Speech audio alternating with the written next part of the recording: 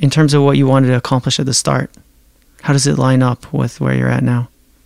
This is nowhere near where I thought it was going to go. I've been a radio personality for over a decade, a job that's repeatedly pushed me out of my comfort zone. Because of that, I've grown in ways I never thought possible. But here's the thing, I'm not superhuman. I'm just an ordinary guy who dared to try some new things and enjoys exploring the unknown. Now, life is short, and I realize there's still plenty of work to be done. As they say, if you're not growing, you're dying. So together, let's grow that comfort zone. I'll show you it is possible. You're going to hear me get uncomfortable, and I challenge you to do the same. Welcome back to Comfort Zone Chronicles, where actions truly speak louder than words. My name is Steve Krysak, joined by Dave Cruikshank, my Tinkerbell, his Tinkerbell. I had something planned there. Take two on that one. Welcome to Comfort Zone Chronicles, where Dave... We'll get this podcast off the ground. Boy. Okay, take three. My name is Steve Krysak, joined by Dave Cruikshank, the Tinkerbell to my Peter Pan. Now, coming off of your nude modeling episode, I don't know how to take that one. Well, you work, like I provide you the audio and then you use your fairy magic. Hey, it's the best analogy I could cook up on the way over here, okay? Well, it's because I've got a lot of fairy dust in me. Fairy dust? Is that what keeps you up late at night? Burning the midnight oil? Yeah, and I'm seeing a counselor about it. Okay, well, let's just say out of everything I've done so far, today's subject is the one I have been fearing the most. I am absolutely scared of doing what I'm about to do. And the thing is, it's probably going to be the least amount of work. But I'm going to dive back into my past. The word that keeps coming up is grudge. Grudge. I had to look up the dictionary definition I like doing that. Dictionary definitions. A deep-seated resentment or ill will. Yeah, I think that might describe the situation here. I don't think I hold any grudges on people, but I think that's probably intentionally to not hold grudges. Yeah, that's good. I mean, holding on to that negativity isn't good for anybody. I have been known to hold on to grudges, especially... I think I was about 10 years old. This is when I was bowling in a league, a youth bowling league. I remember one time there was a coach nearby and she said that my foot went over the foul line, but the foul sensor didn't go off. So she made me, step on the foul line to take away my 15 points. Really? Yeah, it was like 20 years, Wow. 15, 20 years before I finally let that one go. I held on to that way too long. Wow. But this one goes back about 20 years, and I'll kind of set the scene for you. It's a teacher, and we'll just call him B.A. right now. He was my homeroom teacher and English teacher when I was in grade 9. And every time I think of this guy, it just brings up bad feelings. I hold something against him. I'll try and dive deeper into it. I don't have good memories of this particular teacher. Do you have specific bad memories of this teacher? Specific ones? Okay, and I really was trying to figure out some specific examples of how this guy did me wrong or why I'm harboring these feelings. And you know what? I really couldn't come up with many specific examples as to why I have such bad memories of this person, but there is one in particular that always comes to mind, and it has to do with a book report. We had to read a novel and do the whole book report, typical stuff, typical junior high stuff. So I read Sphere by Michael Crichton. Now, this is one of the only times in my school career where I was tasked with reading the book by myself that I actually read the whole thing. Mm-hmm. Okay? Didn't happen very often. So I was quite proud of myself that I read this book front to back, and I did the book report describing the scenes and the characters, and I put a lot of work into this project. And I had to get up in front of the class and present my book report, and I remember BA, the only thing he said at the end of my presentation was, "Yeah, that sounds a lot like the movie."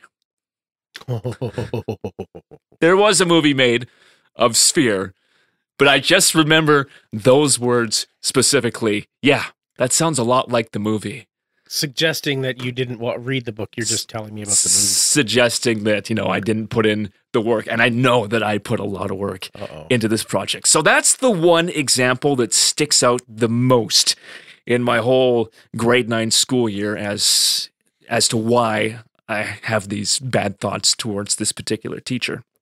Okay, so you've based a 20-year grudge on one particular, or was that just the icing or the straw that broke the camel's back? You could say that. As I mentioned, I couldn't come up with specific examples, but I can tell you that my wife, we weren't in the same school at the same time, but she also had him as a teacher. She was not too fond of him.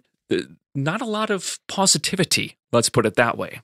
Okay, so moving from there, what does that have to do with this episode? Okay, so this is where it gets interesting. My big thought was, well, maybe I should track down this teacher and have a conversation with him and find out what exactly was going on. Was he as bad as I remember? Or, the more I think about it, is it perhaps that I was the so-called a-hole in the situation?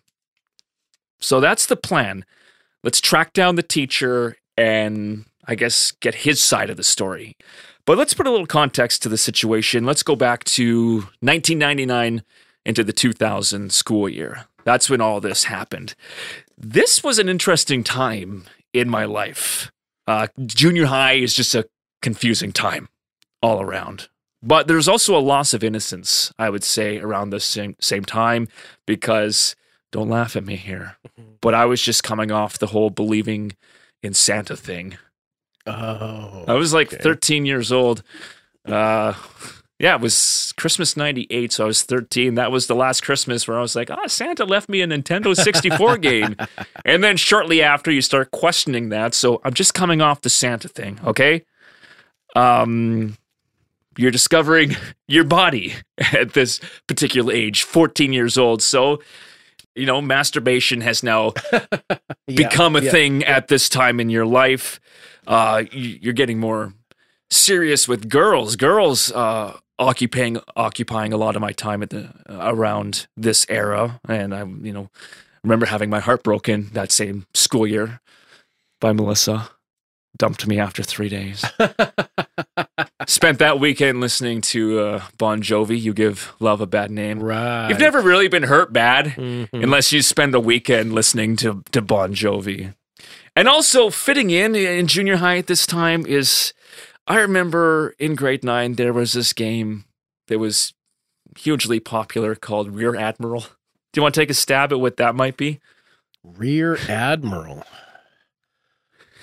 It sounds familiar. What, like a submarine game or something dumb? I wish. Here's the premise of Rear Admiral.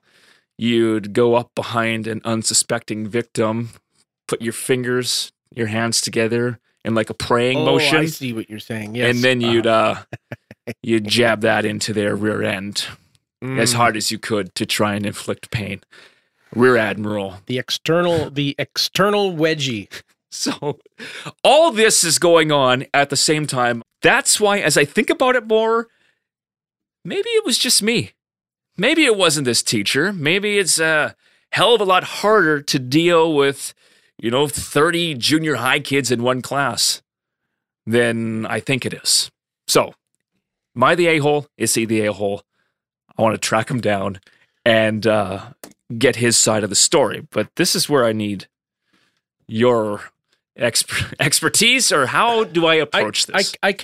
First of all, I can imagine being a teacher to junior high school kids is not easy. Yeah, that's what I'm starting to realize. Yes, I mean, as a parent now myself, just dealing with 2 kids and how difficult that can be.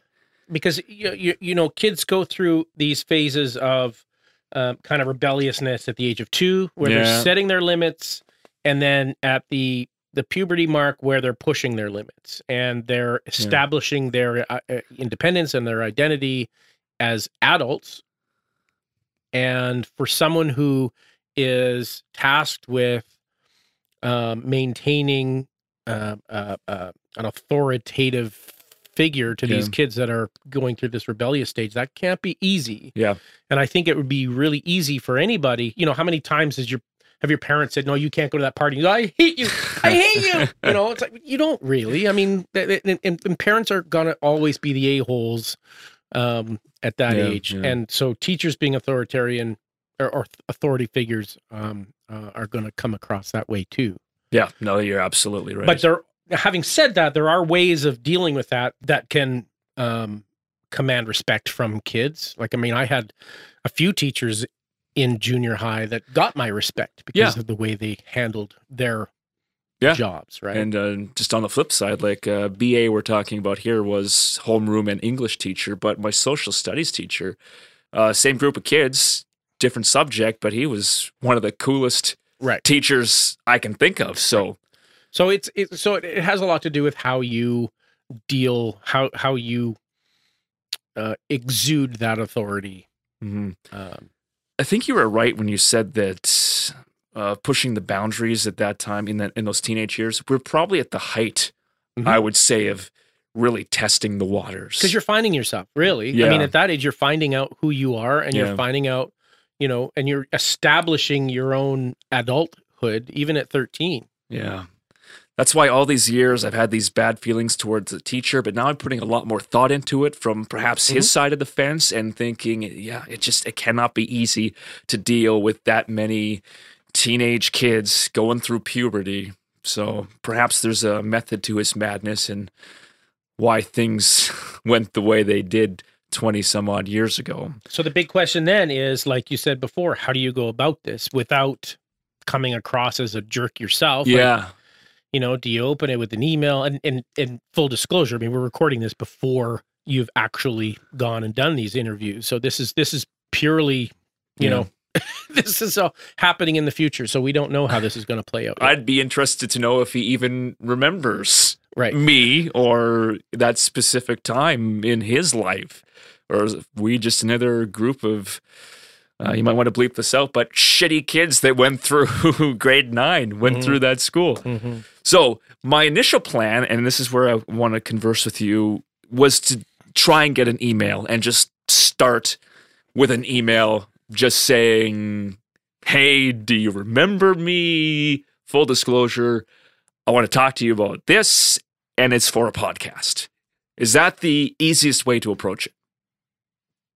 That's a good question. And I would almost suggest talking to a counselor or talking to somebody that might give you some insight as to how to broach this topic without coming across as confrontational, because that's really what we're doing here is we're confronting what you had considered improper behavior, and he, as the authority, would consider possibly your behavior being appropriate. But I think the conversation, once the conversation starts, and you understand, you mutually understand what the goal is here, then you're probably off to the races. But I think broaching this topic is the critical part, because you can come across the wrong way, and the guy says, "Well, screw you, I'm not even talking to you about this stuff," or you broach it the other way and say, "This is a research project, a podcast."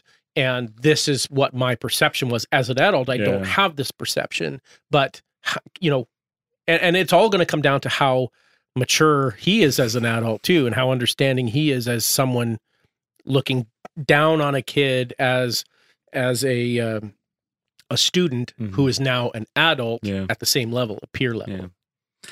So you figure an email like that might be coming in too hot. I don't know.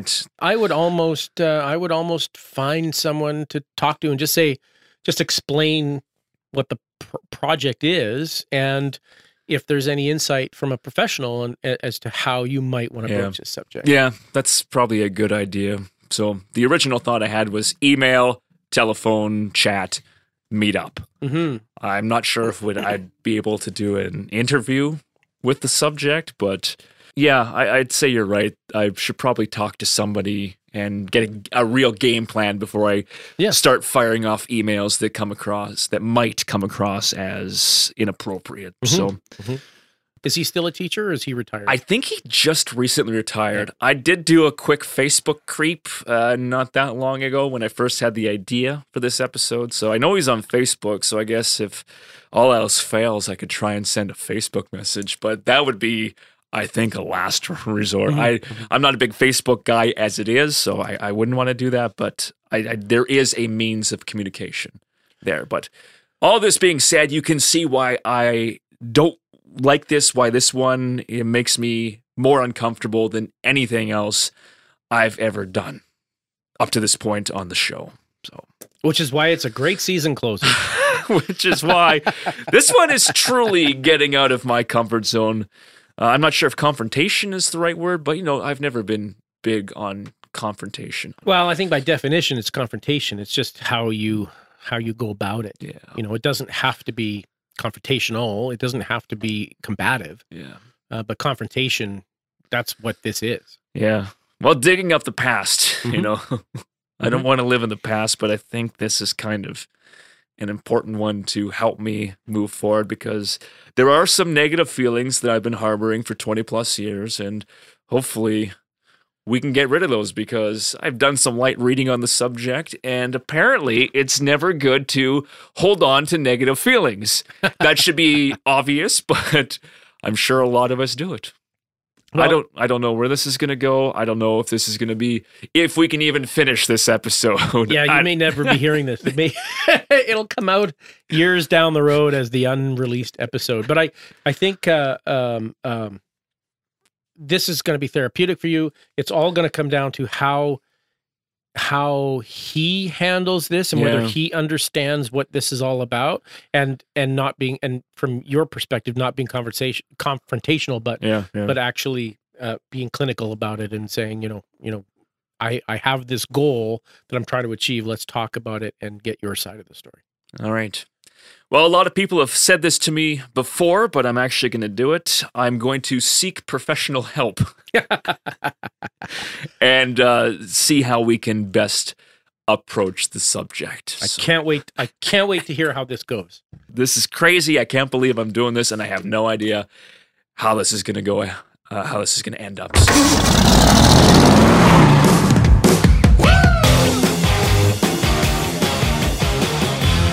I'm in my car outside the therapist's office. I'm about to talk to Jeremy Alcorn. Now, to you, this is going to sound almost instantaneous, like Dave and I were just teeing up the episode yesterday, but in fact, it's been well over a month since we had that conversation.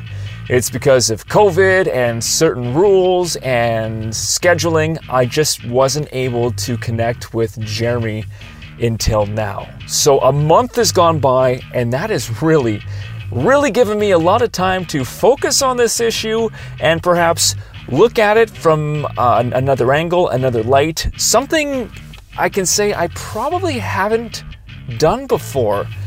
And as a result of that, I am not so sure this is a good idea to try and contact my old teacher.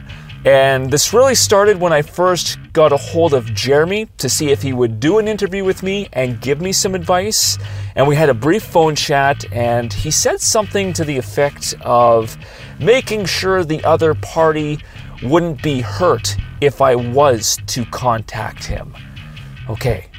Then I started thinking, I never really considered my teacher's feelings in this whole thing. It was just all about me and how I feel and how I was really looking for some justice. And then I started thinking some more, well, what if somebody I kind of knew 20 years ago calls me up out of the blue one day and says, you did me wrong 2 decades ago and I've been holding this grudge what could I really say to that? I mean, sure, I would apologize and probably say something like, I was a different person back then, I get over it. So might actually make me relive parts of my past that maybe I don't want to revisit. And I have no idea what my teacher was going through at this time 2 decades ago. So what if me contacting him brings up some painful times in his life, and I've caused this new wave of pain for him? So there's just so many things that I didn't consider or look at when I first brought up this idea and sat down with Dave. So now I'm going to sit down with Jeremy Alcorn and hopefully sort some of this out. But before I talk to him, just a brief disclaimer, because life is complex, each situation unique, so any conclusion that we may reach in this episode may not be transferable to another situation.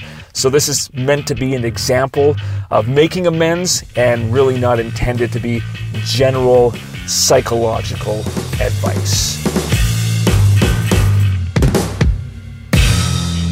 All right, sitting down with Jeremy Alcorn. First of all, I have to thank you so much for agreeing to talk to me about this situation. So thank you, first of all. And let's get to know you. You have, almost 2 decades in the therapy game? So it would have been 2004 when I completed a graduate degree. So master's degree in social work, specialized in clinical practice.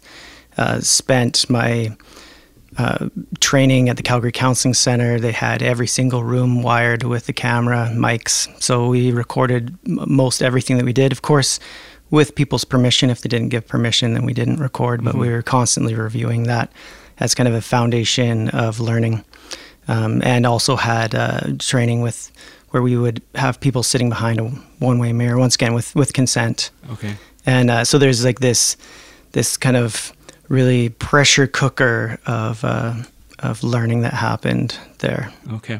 So now you've gone from there to Medicine Hat. What kind of people are you typically seeing on a day-to-day basis? Sure. Yeah, to back up just a quick second, my journey took me from Calgary to Cold Lake, where I worked for the Department of National Defense for a couple of years with the military. Loved that group. Wasn't really keen on remaining in Cold Lake for a long time. So I spent some time Cold Lake, Bonnyville, St. Paul. Beautiful, beautiful area. I'm just a wimp, and the weather killed me. Being dark until stupid times of the day killed me. I understand that 100%, more than you'll know, Jeremy. More than you know. Okay, so from Cold Lake to here, again, who are you typically seeing? Yeah, sure. So that journey brought me to a spot in which I would worked with people with a moderate to severe mental illness. And I think in a big way, actually, that's not very well understood. We use that word mental illness, and we don't really understand what we're talking about. But I decided not that long ago to then join a private practice. And the people that I'm seeing now, my focus really is mostly trauma. Particularly military members, but I see a wide range of things. People come in recognizing that they're out of sync in their life in some way, and they've tried different ways to be able to bring that back into sync, and they want to figure out what's going on so that they can move forward.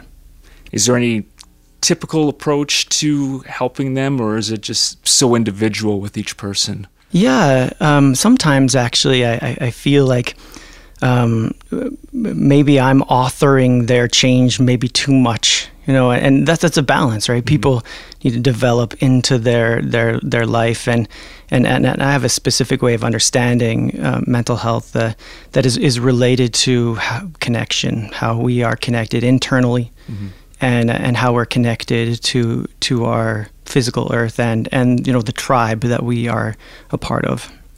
Since we're in the midst of a COVID pandemic, has that kind of been lost? That touch with other people and sense of being and things like that. Oh wow! It has pushed into my soul more than ever that wellness is about connection, and people that you would never have expected to need help or seek help are seeking help at this point in time, because the protective factors that come from connection are interrupted, and then the vulnerabilities that they have, which every single one of us do, then become more raw. Yeah, no, I understand that. Now, I'm coming with you with something in my past, my teenage years, when I was a child. Are you finding that is a source of a lot of problems for people? Childhood incidents? Oh, we can have a whole episode on that. Okay, so this would be nothing new for you? Yeah. Diving into somebody's childhood like this? Mm-hmm. Okay. So what I want to do right now is kind of explain the situation to you, but I did mention before we started, my tune has somewhat changed since you and I had that initial conversation. Was that over a month ago now? So if you're okay, I'll unload on you the situation, and then you can jump in whenever you'd like, and we can, I guess, dissect this and see where we should be going in the future. Sounds great. All right, so this whole episode surrounds my grade 9 English teacher and homeroom teacher. For the last 2 decades, he'll come up in conversations once in a while, and it's just, I never have a great memory of this teacher. In fact, I hold something against him, it feels like. Now, Dave and I were doing the initial conversation on this episode, and he was asking me for specific incidents. And the only one that I could really come up with was one time we had to do a book report and present the book report in front of the class. And so one of the rare times I actually did the project, read the book, did everything I was supposed to, presented in front of the class, and all I remember him saying afterward was, sounds a lot like the movie, because there was a movie on the book I was reading, so implying that I, didn't really put in the work. So, that was really the only specific incident I could think of when we were first talking about this. Now, over the last month, I've had time to think about it. I've written some notes here, so it was more of a feeling that perhaps I wasn't being approved, like he didn't approve of me, or that I wasn't worth his time. That's kind of now how I'm looking back at it. So, devalued. Yeah, devalued. And then I'm thinking back at that particular time in my life, 14 years old, anybody who's been through junior high knows that that's a tough time. Just for sure. To fit in and all that. So, and there was, 2 of the popular kids in my class who I was hanging out with, and, I suppose I'm really trying to be accepted by the popular crowd. So I think I might have been doing things at the time that were not typical of how I was in, the years before, maybe talking in class and being disruptive and, trying to really fit in. That's one revelation I've come up with in the last month. And that had me thinking perhaps this teacher, maybe he did see some potential in me and knew that I wasn't living up to my potential, which that theory is kind of backed up because I was able to find my report card, which I have 3 separate semesters. And again, he was my English teacher. So first semester, I got 75%. And his comment was, "Good student, keep trying." Second semester, I came in with a, 67%? Yeah. His comment was, "Progressing satisfactorily, keep trying." And then in the third semester, I had a 58. And he says, "Passing, more effort needed, not working to potential." Curious. And I see the conclusion that you would come to here in terms of using a measurement, your grades, to represent something. Mm-hmm. It's always a bit hard to say what the measurement is actually representing. Sure. Like, is that measurement, because we're talking about something a bit soft here. We're not talking about like a validated tool. One of the difficulties here in this particular subject is there's so much leeway in terms of grading. Mm-hmm. How much of this represents a bias in relationship? How much of it represents? It's a bit hard actually to say what that really represents. Sure. Yeah, I understand that. I guess I'm just kind of connecting dots here. Sure. In fact, that's one way you certainly could see that. Did I move in a particular direction of peer orientation where I was at school because that's where my community is of peers, and that it really wasn't so much about academia, and the teacher would represent a position that would be holding you accountable to academia. Yeah, that makes sense. That does, okay. And I called my mom because she had a particular story that I remembered. So I got on the phone with her yesterday, and she tells this story. I don't remember it particularly, but I must have gotten in trouble, or there was a meeting between my mom, the teacher, and I think it was the vice principal. And the teacher had told my mom that she had seen a difference in me, or a change in me, over the last 6 months. Is it possible that the perceived hate or disappointment that I'm feeling, or disapproval that I'm feeling towards this teacher, was kind of his way of getting me to shape up and perhaps in some way try to encourage me to do better? I don't know. That's why I've kind of changed my tune. Perhaps this was more on my end than anything he ever did. And like I said, I could only really think of that one specific incident when I felt he did me wrong. Mm-hmm. And yet you had something inside you that continually connected negative experience and feelings towards this specific individual. Yeah, and like I said, it's been 20 plus years now. This would have been 99, 2000 when this happened. So I'm not so sure. Like I said, it changed my tune. I'm not so sure it's a good idea to contact this guy, because again, I have to look at honestly why I was doing this podcast episode. And when I honestly looked at it, I came up with a couple of things. First of all, I thought that this would, make good audio and perhaps blindsiding him with this information and making him look like a fool. And two, I feel like perhaps maybe I wanted to even show off a little bit, show him that, I've gone from failing your class to, look at me. I can totally line up with that. Like, I think my position, my grade 9 English teacher felt super judgmental to me. I don't think that they believed I had much ability to be able to accomplish much. And years later, I saw him back in my hometown at like the pharmacy, and I walked over and I said, "Hey, how you doing?" And I couldn't help myself, right? It was like, yeah, so I have a master's degree and I've been doing blah, blah, blah, blah, blah. And that was just all about me, right? About saying, look, I'm better than you think I am. But how am I to know that he thought that I wasn't a worthwhile human being? And see, that's what I'm thinking too. Maybe my teacher did, think that I was worthwhile, and he was trying to encourage me to perhaps stay away from that peer group that I was hanging around with. Like, so many different things are now popping in my head, and I'm looking at the situation from a different light than I have, up to just a month ago. So now I'm really thinking it's just not a good idea to contact him. And the other thing is, like, this is all about me, and I never really considered his feelings. Like, how would he feel if I call him up out of the blue?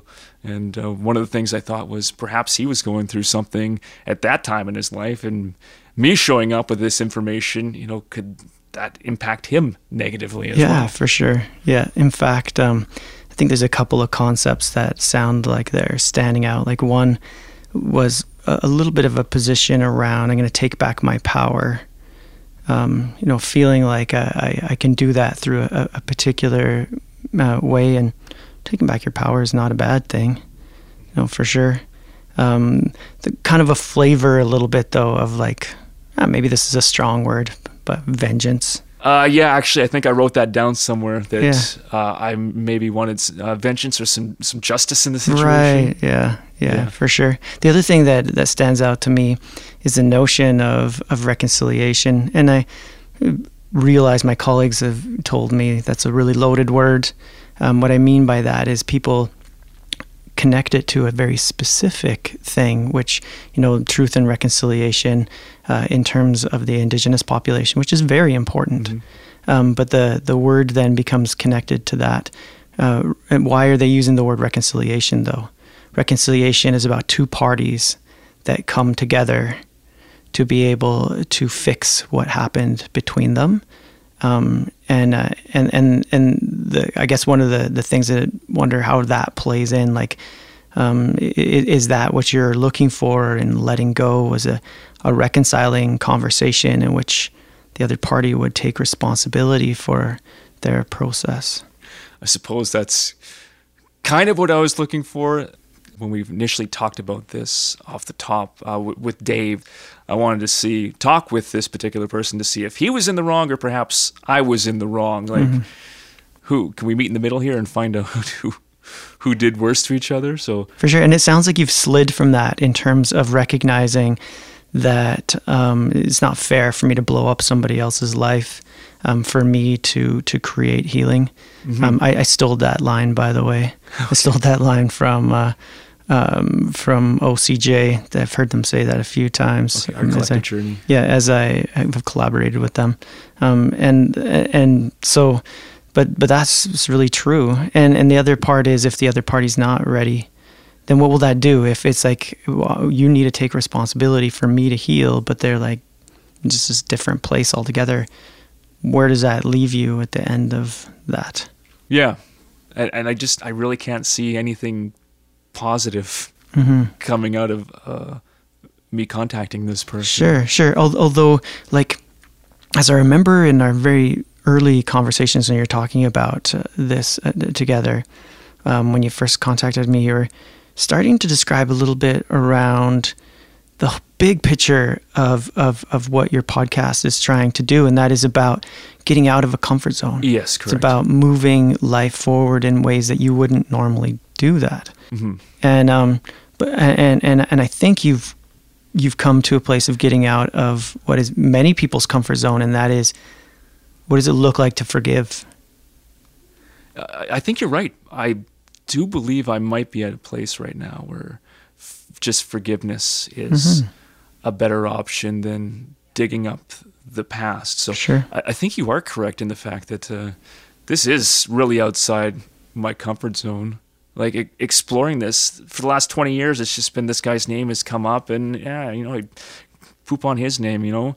I've never taken the time to actually analyze the situation in a way I have the last 30 days. So. Yeah, in fact, Steve, I really appreciate that, because it's very purposeful in saying it's not just you, that has difficulty to forgive, because in my opinion, this is, the forgiveness according to Jeremy, and, how it relates to our mental health. That it's just, we haven't had a good model in our society of what forgiveness is, because, we got little Tommy and little Timmy playing on the floor, and Tommy whacks Timmy with, one of those Hot Wheels. And what happens? And people get together and they're like, say you're sorry. What do you say? And what do you say? And what happens is the kid that got whacked in the head is expected to let the other kid off the hook in terms of responsibility. You just described a situation in my house not that long ago, very similar. So. And then we get where we're like, no. One of the things I learned out of that is that I don't want to forgive, because forgiveness lets them go. Now they're off the hook. The relationship became the most important aspect in what the parents were trying to teach. And it gets reconciliation and forgiveness all mixed up. Okay. Because not everybody can reconcile all their differences. And that takes true accountability from the party that created injury. Wow. And someone needs to be ready to do that. Yeah. But on the other hand, if somebody harms me, and I'm going to hold on to that because I'm not letting them off the hook. Well, how's that supposed to work, though? How are my feelings supposed to keep them accountable? I'm going to drink a little poison every day and expect that it's going to hurt the person that did this to me. Wow. That's a lot to unpack right there. Well, and I think it's amazing that you just came to this position of recognizing this isn't going to work. This isn't actually important. This isn't what needs to happen. And to come into this place of really recognizing what does it mean to forgive, that I can let this person, if they did wrong, then they're, whatever someone's belief system is, if it's God, if it's karma, the universe, whatever that is, there is some process that holds people accountable for the evils they've done in the world. But that person's not me. Mm-hmm. That entity that holds them accountable is not me. Wow. So I think we both can agree it's not a good idea to contact this person in any shape or form. Yeah, I mean, in terms of this particular situation, I don't see how it would go anywhere. The potential for harm to yourself too. Yeah. Is there any, you probably can't come up with a specific case, but would there be a time when it would be appropriate to do something like this? To contact somebody from your past? And confront might be a strong word, but... And it really comes to readiness. In fact, what I'll do is I'll try to drop a bunch of details to maintain confidentiality, obviously, but to have an example that probably would work. So one of the things that I found as I was working with people is so often we get stuck in like a diagnosis, as a problem, depression or anxiety or whatever. Not saying they aren't real. They are real. It's just the details, like we talked about today, in terms of understanding what's happening, is really at the heart of healing a lot. And so one of the people that I spoke with, and they told me about that they had a military dad, and their military dad had deployed to horrific war, and then when this person was like 5-6 years old, their dad would keep them up till like 2-3 in the morning. Their dad would be intoxicated and would be telling him all these stories about the different things that happened, just horrible, right? And in an appointment after we had discussed this, the person said, "Hey, I talked to my dad about this," and I went, "Oh no," because I don't know how that's gonna have turned out. In my mind, I'm thinking, "Oh, tell me the worst. What happened with this?" And they said my dad just totally took responsibility, and he said how sorry he was and how much it hurt him to remember that he did this to his son, and that he wished he'd acted differently.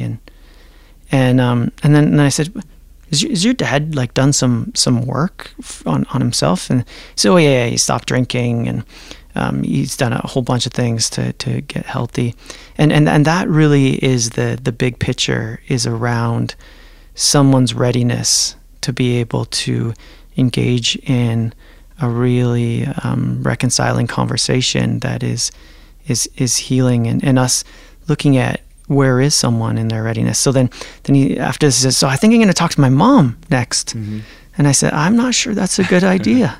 Well, why don't we talk about it first and understand what's happening in the context of your history and what's going on for this other person, and maybe from there we can see what to do." And it led to the same kind of place in which he came to a spot in which he started to talk about forgiveness. Because we started to recognize that these are not necessarily the same thing. Mm-hmm. That you can forgive just only takes you. Reconciliation takes another party that's ready. Yeah, and I'm not sure that would be the case in my situation. So, mm-hmm. Well, this is wonderful stuff. Thank you for giving me some great insight on this. Before we wrap this up, anything else that you might want to bring to light on the subject, or you think people should know?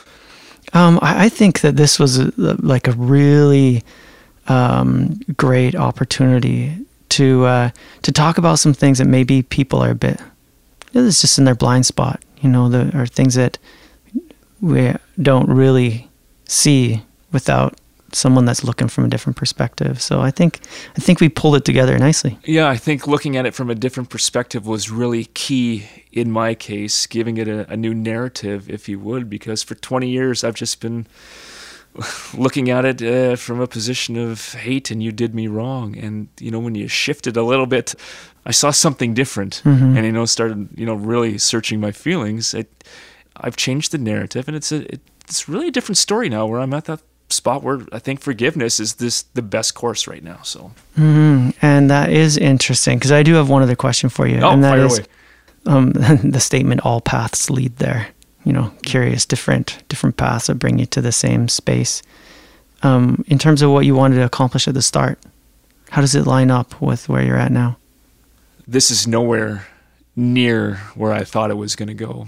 Like, I've had thoughts of contacting this teacher for years, even before this podcast was ever a thing. And it was always me sitting down with him at the end of this and... Sure. In fact, I got a very specific question about that. That is, in terms of in the end, and you thought how it might resolve some of the stuff inside. So you came in a different way. What happened to the stuff inside?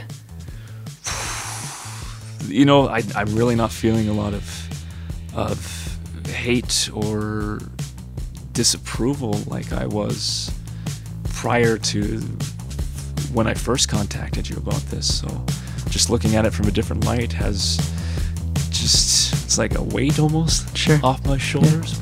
Yeah. But so I'll give one last quote. And that quote is from Gabor Mate, and this one has just echoed in my head ever since I heard it. And that is, trauma is not what happened to you. Trauma is what happened inside you. Details are important, but in the end, moving forward has to do with resolving what is inside you. And I think we've kind of done that today, so we'll end it there. I can't thank you enough, Jeremy, for taking the time to walk me through this. Yeah, it was my pleasure. Welcome back to HQ, once again joined by Dave Cruikshank. Howdy do. Now, this isn't how I was expecting to wrap up this episode, but just quickly, it's been more than 2 months since you and I first sat down. So we've come a long way since that initial conversation, and you've had a chance to sit down and listen to my thoughts before I talked to Jeremy Alcorn and our conversation. So I'm going to throw this one right over to you. Okay, I'm going to be honest with you here, and I'm going to admit or make a confession. Okay. Everyone has had this kind of a situation. Everyone has had those people that they hold a grudge to, or they have, but people most people being adverse to conflict, they kind of keep it in, or they or it just kind of sits there and stew. I'm no exception to that rule. I was fully hoping that I could live vicariously through you and let you deal with the discomfort and the conflict that this kind of a thing would bring. So I was on the edge of my seat waiting to see how this conversation went. And that's part of the inquiring minds want to know kind of mentality, the Big Brother style mentality of how people want to be a fly on that wall and be uncomfortable vicariously. However, the outcome of it, I totally understand and agree with the fact that this might not have been the best idea. Yeah. We do love to watch a good conflict on these reality shows. That's what the entertainment business is. I remember watching Survivor and just loving, when a couple of the teams or team members would get into a scrap. It was beautiful stuff. There was always one good guy and one bad guy and their minions. It always happened that way. It's no different from, when you talk about, and I use air quotes here, reality TV, Survivor and Big Brother and The Bachelor or whatever. There's always the good one and the bad one and then their little minions. It's true. Yeah. So as I talked about with Jeremy, I really think the whole narrative on this situation has changed. Now that I was able to look back at it, I really think that it's that time in your life, I was going through, I think like an identity crisis is probably the best way to put it. Things are changing in my life, and I was more focused perhaps on the social aspect, the social atmosphere of school than the rather academic that I should have been, and I was trying to get people, fit in with popular crowds, get people to like me. Girls are very much a thing at this point, trying to get girls to like me. So my focus wasn't where it should be. So now that I've had an opportunity to digest all this, I really look at that time in my life as a period where I was not focused and basically, not living up to my potential. And I believe this teacher kind of saw that and called me out on it, maybe in his own way. But I totally think this was more on me than anything that this teacher had ever done. Had the conversation with your teacher gone through, Mm-hmm. and had he said, well, you were being a jerk. I mean, I stand by everything I said back then. Like, it was my job. Yeah. You watch the Rocky movies or the Karate Kid and Mr. Miyagi. He was hard on that kid. Yeah. He was hard on him. And at the time, wax on, wax off, and you've got a whole yard full of cars to wax or whatever. and what's the kid thinking? He's thinking, this guy is an ass. Yeah. Right? But in the end, it was for the greater good. It was for your own, it was in your own best interest, or it was for your own good.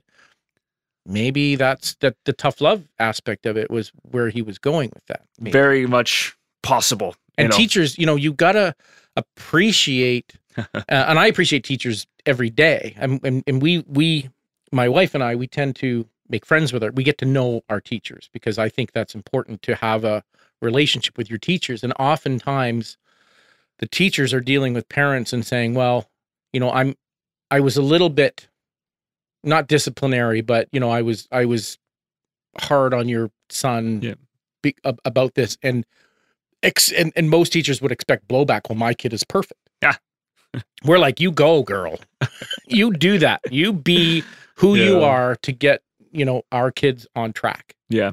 Well, it's very obvious that I wasn't focused where I should have been at that particular time in my life. And something else that I did discuss with Jeremy, I'll bring up again.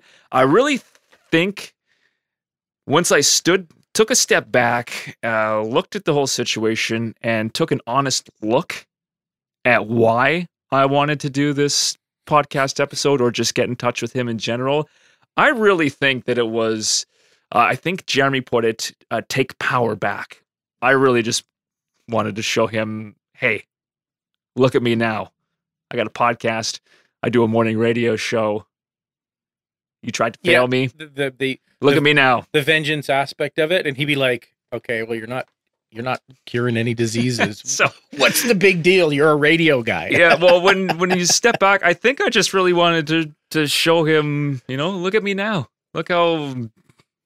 Well, maybe successful. I was going to say, I went into radio because physics just wasn't doing it for. I wasn't going to be a scientist. Okay, let's put it this way. Look how far I've come in the last 20 years. So now there's one other piece to this whole situation, which you don't know about. After we were done the interview, or I was done the interview with Jeremy, I got talking to somebody about this podcast episode. And the person I was talking to actually, I'm not sure if they were just acquaintances or had knowledge of the particular teacher in question. And he was able to inform me that it's very likely that he has the early stages of dementia. Oh, okay. So I can only imagine now, what if, circumstances were different and I just came out guns a-blazing trying to contact this guy. Like, it probably could have been just a mess. Mm-hmm. So I'm glad we're at the point where we're at, where, forgiveness is where I'm at. So it might have been a ratings getter, though. There is that as well. But again, I really don't want to mess with anybody's life. So, not.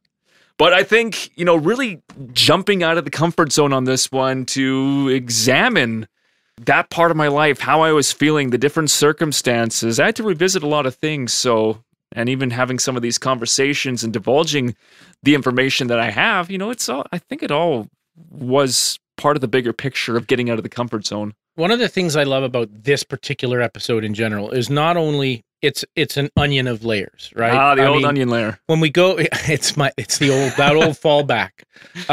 It started in the 2000s, and then it was through you were thinking about this kind of thing before you ever knew you were going to do a podcast. And 3 to 4 years ago at least, I've had this idea. And then as we were talking about getting a podcast started, that was one of the first ideas Yeah. that came up. Yeah. Then, of course, we do the intro.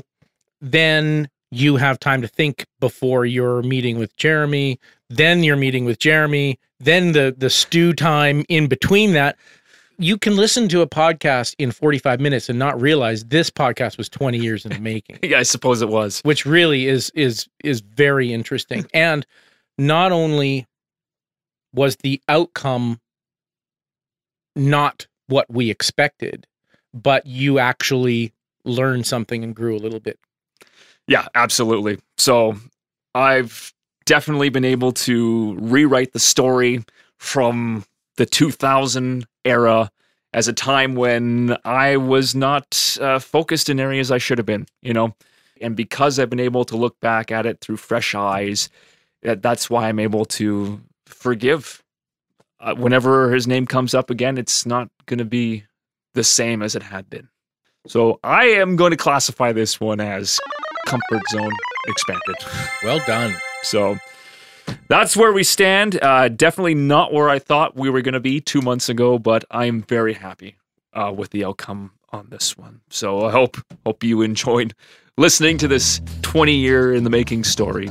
And again, if these podcasts adding value to your life, make sure you give us a like and a share on social media so we can keep bringing you some of this great content.